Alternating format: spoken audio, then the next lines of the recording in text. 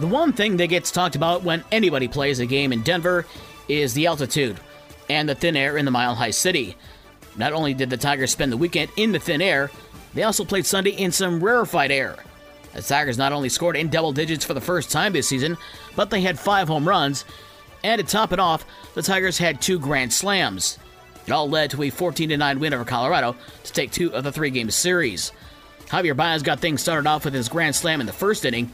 Jake Marisnick had a grand slam in the 8th. Kerry Carpenter had a 3-run shot in the 3rd.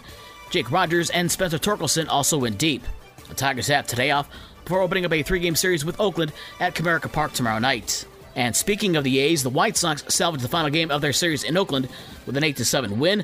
Jake Burger had a home run for Chicago, while Zach Remillard had a 2-run single, and Eloy Jiménez had 2 run-scoring singles as the Sox held on for the win. The Sox are off today as well. They host Toronto tomorrow night. And the Cubs rallied with a 4-run 9th inning to tie the game with Cleveland, but the Guardians scored twice on the Josh Naylor RBI single in the 10th in an 8-6 win over the Cubs. The Cubs make the short trip up north to Milwaukee this afternoon at 2:10.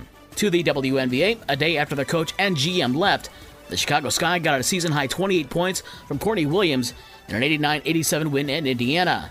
Chicago coach/GM James Wade quit on Saturday to take the assistant coaching position with the Toronto Raptors.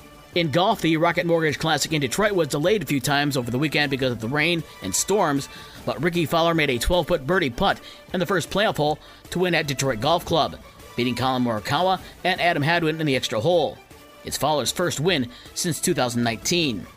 The NASCAR street race in Chicago sometimes looked like it was a boat race in the Chicago River, but New Zealand's Shane Van Gisbergen won his debut, chasing down Justin Haley and Chase Elliott for the win.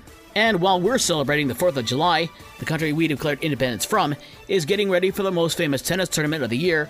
Wimbledon gets underway today at the All England Club. Some of the first-day matches include Novak Djokovic, Iga Swiatek, Venus Williams, and Coco Gauff.